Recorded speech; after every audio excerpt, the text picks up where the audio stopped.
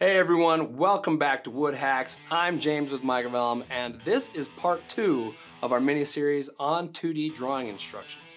This is going to be a good one, so grab a snack and let's get hacking.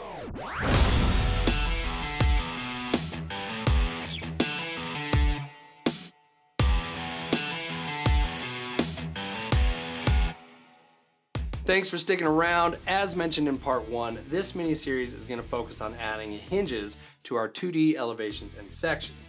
And so in this episode, we're going to be adding some global controls and parameters to help automate this process. I've got a lot I want to show you, so let's dive into it. All right, so we're going to be adding 3 prompts to our globals that will help us control our drawing instructions.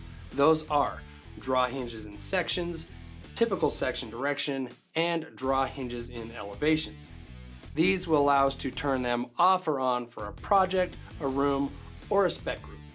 And typical section direction will help us get better results by turning the drawings off on one-door products when the hinges are on the opposite side.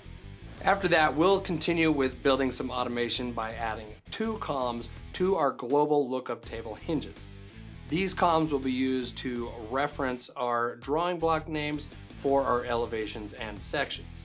With this setup, although I'll be using generic drawing blocks, will allow you to create individual blocks for all the different hinges so you can get more detail if you want. I'm going to be doing everything at the library level, but if you're not comfortable with that, you can, as practice, do this at a project level first. Just pay attention to the red or black bar across the top. Red equals library, black equals project. Note that in my setup, I only have 1 global file. If you happen to have more, you'll need to make these changes to all your global files. Adding new prompts is quick and simple. Browse to the category where you want to add them, right-click and select Add New Variable. I've added these to the 2D product sections and 2D product elevations categories. If you notice, however, they were all added as value entry prompts. This can be changed quickly as well by right-clicking and selecting Show Properties.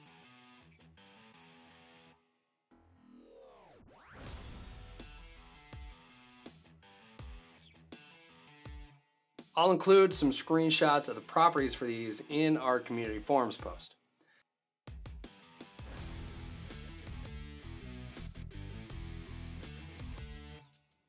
Now that these are set up, let's go ahead and add the columns to our lookup table.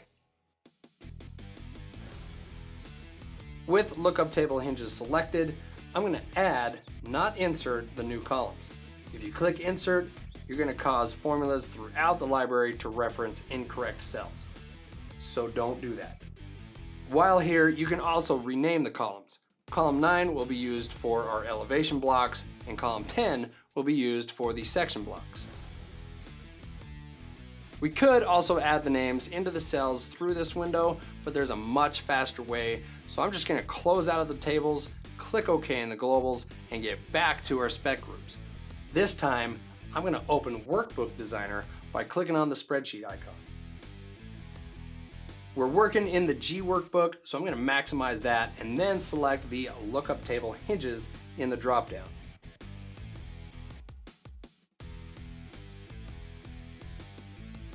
I'm going to populate column 9 with our block name. Since I'm setting this up to use a generic drawing, I'm just going to drag this down for all the hinges except the institutional hinges. I'll give those a different name. Back at the top in column 10, we're going to do something special in a segment I like to call Fun with Functions. With our cell selected, I'm going to click the function button and then select the if function. For our logical test, we want to know if we are using straight hinge plates. If this is true, we want to use our straight hinge plate drawing. And if this is false, we want to use our wing plate drawing. Finally, click Insert and kapow! We've got an if statement. And that'll do it for Fun with Functions. All right, game show aside, I'm gonna drag this down and I'll wrap it up by adding the block name for our institutional hinges. And that's the last step we're gonna focus on in this episode. In part 3, we're gonna be adding prompts to our products using Library Designer. Oh yeah. So for a quick recap, we added 3 new prompts to our global variables for controlling our drawing instructions, and we added 2 columns to our lookup table hinges and populated them with our drawing block names. If you have any questions on this, please post those on our community forums, or if you'd like some additional help, schedule some training by contacting your account manager.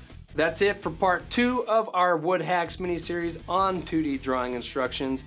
Time for you to hack away. Thanks for watching. I'll see you soon in part 3.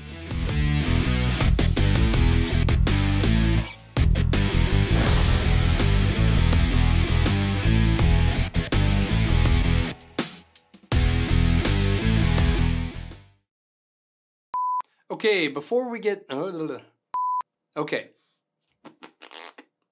So we're gonna be adding 3, and that's the last step we're gonna focus on in part 3 new global variables for controlling our drawing it.